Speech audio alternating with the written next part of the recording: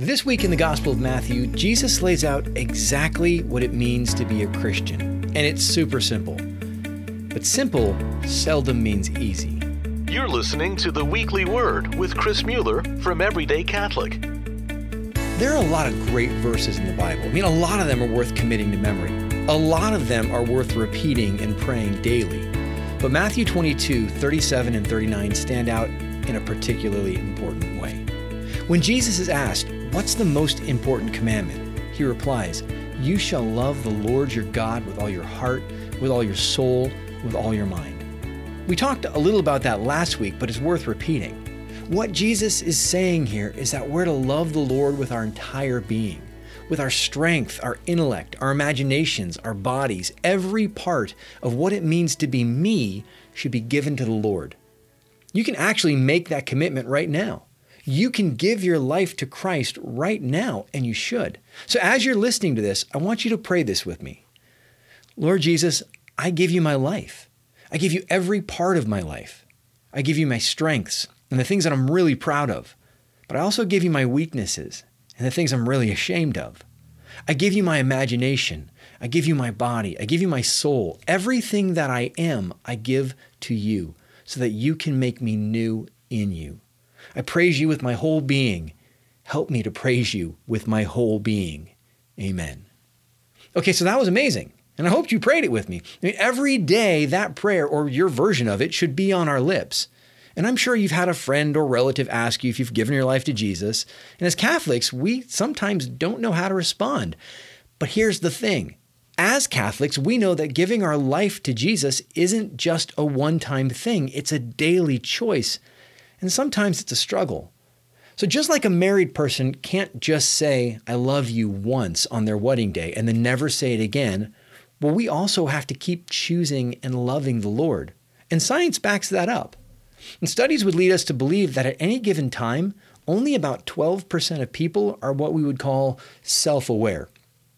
That means that 12% of people are honest with themselves about who they are and the choices they're making. And that's not a decision. For most people, that lack of self-awareness comes from blind spots they have about their own lives. They really are unaware. And so if that's true, when we give ourselves to the Lord, we can only give what we know of ourselves. And now the beautiful thing is that when we continually come to the Lord, offering ourselves as much as we can, He makes us holier and He makes us new. And as that happens, we become aware of areas of our life that we didn't realize were in conflict. See, God's not content with just a portion. He wants all of us. And it's His grace that enables us to give more and more of who we are to Him. It's something we need to think about more. Every relationship needs work, and our relationship with the Lord isn't different. A daily giving of ourselves to the Lord is just one way we can make a commitment to growing closer to God.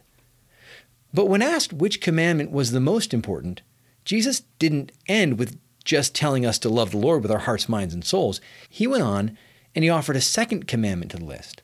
Love your neighbor as yourself.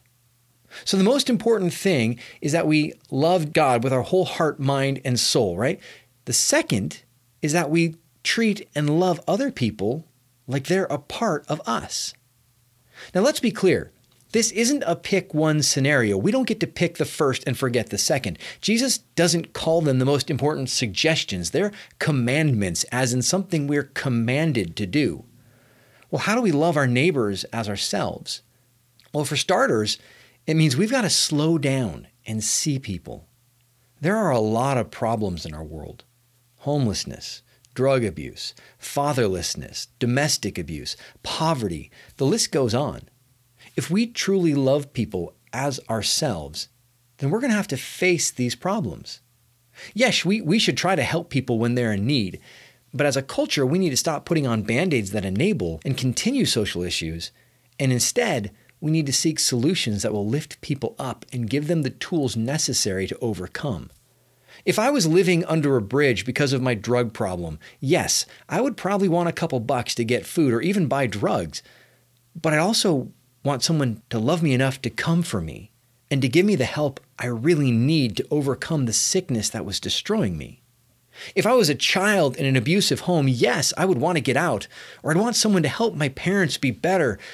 But I also want to be loved by whatever family fostered me and raised with respect and dignity and equipped to break the cycle I was born into. I mean, the truth is, loving our neighbor is more than just token gestures.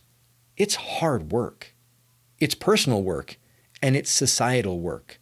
It's how we live, how we treat other people, how we vote, how we give our time and our treasure. It's hard, but it's not optional. It's who we're called to be. And it goes hand in hand with what Jesus commanded, how he told us to love the Lord with our hearts, minds, and souls. You see, every person you will encounter is a living, breathing image and likeness of God. Jesus told us that whatever we do for the least, we do for him. And so when we do the hard work of loving our neighbor as followers of Christ, we get to love Christ in our neighbors. Matthew 22, verses 37 through 39 are important. Jesus made that clear when he said they were the most important commandments. I think now it's time for us to follow his commands. This has been the Weekly Word from Everyday Catholic. Everyday Catholic is a 501c3 nonprofit, and we depend on the support of listeners like you. If this podcast is serving you, please consider going to everydaycatholic.com/donate and making a monthly pledge.